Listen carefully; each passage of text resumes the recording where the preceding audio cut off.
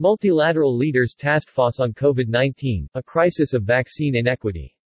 The heads of the International Monetary Fund, World Bank Group, World Health Organization and World Trade Organization met with the leaders of the African Vaccine Acquisition Trust (AVAT), Africa CDC, Gavi and UNICEF.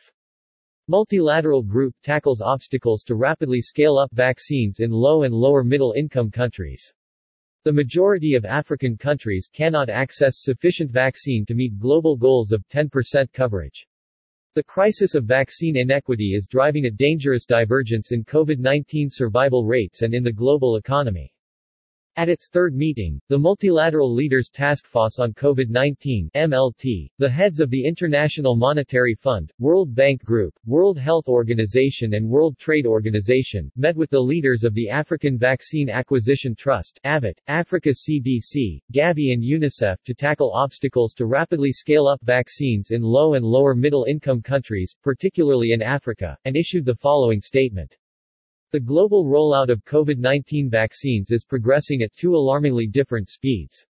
Less than 2% of adults are fully vaccinated in most low-income countries compared to almost 50% in high-income countries.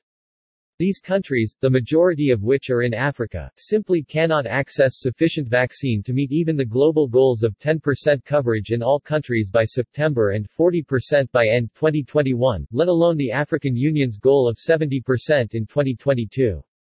This crisis of vaccine inequity is driving a dangerous divergence in COVID-19 survival rates and in the global economy. We appreciate the important work of AVAT and COVAX to try and address this unacceptable situation. However, effectively tackling this acute vaccine supply shortage in low and lower middle income countries, and fully enabling AVAT and COVAX, requires the urgent cooperation of vaccine manufacturers, vaccine-producing countries, and countries that have already achieved high vaccination rates. To ensure all countries achieve the global goals of at least 10% coverage by September and 40% by end 2021. We call on countries that have contracted high volumes of vaccines to swap near-term delivery schedules with COVAX and AVAT. We call on vaccine manufacturers to immediately prioritize and fulfill their contracts to COVAX and AVAT, and to provide regular, clear supply forecasts. We urge G7 and all dose-sharing countries to fulfill their pledges urgently, with enhanced pipeline visibility, product shelf life and support for ancillary supplies, as barely 10% of nearly 900 million committed doses have so far been shipped.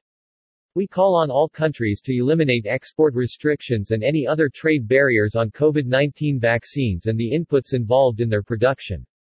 We are in parallel intensifying our work with COVAX and AVAT to tackle persistent vaccine delivery, manufacturing and trade issues, notably in Africa, and mobilize grants and concessional financing for these purposes. We will also explore financing mechanisms to cover future vaccine needs as requested by AVAT. We will advocate for better supply forecasts and investments to increase country preparedness and absorptive capacity. And we will continue to enhance our data, to identify gaps and improve transparency in the supply and use of all COVID-19 tools. The time for action is now. The course of the pandemic, and the health of the world, are at stake. Cuthbert Ncube, Chairman of the African Tourism Board. Cuthbert Ncube, Chairman of the African Tourism Board said, "We fully agree to call on all countries to eliminate export restrictions and any other trade barriers on COVID-19 vaccines and the inputs involved in their production. It is also important for tourism to be part of this discussion. Tourism is an essential industry for many African countries.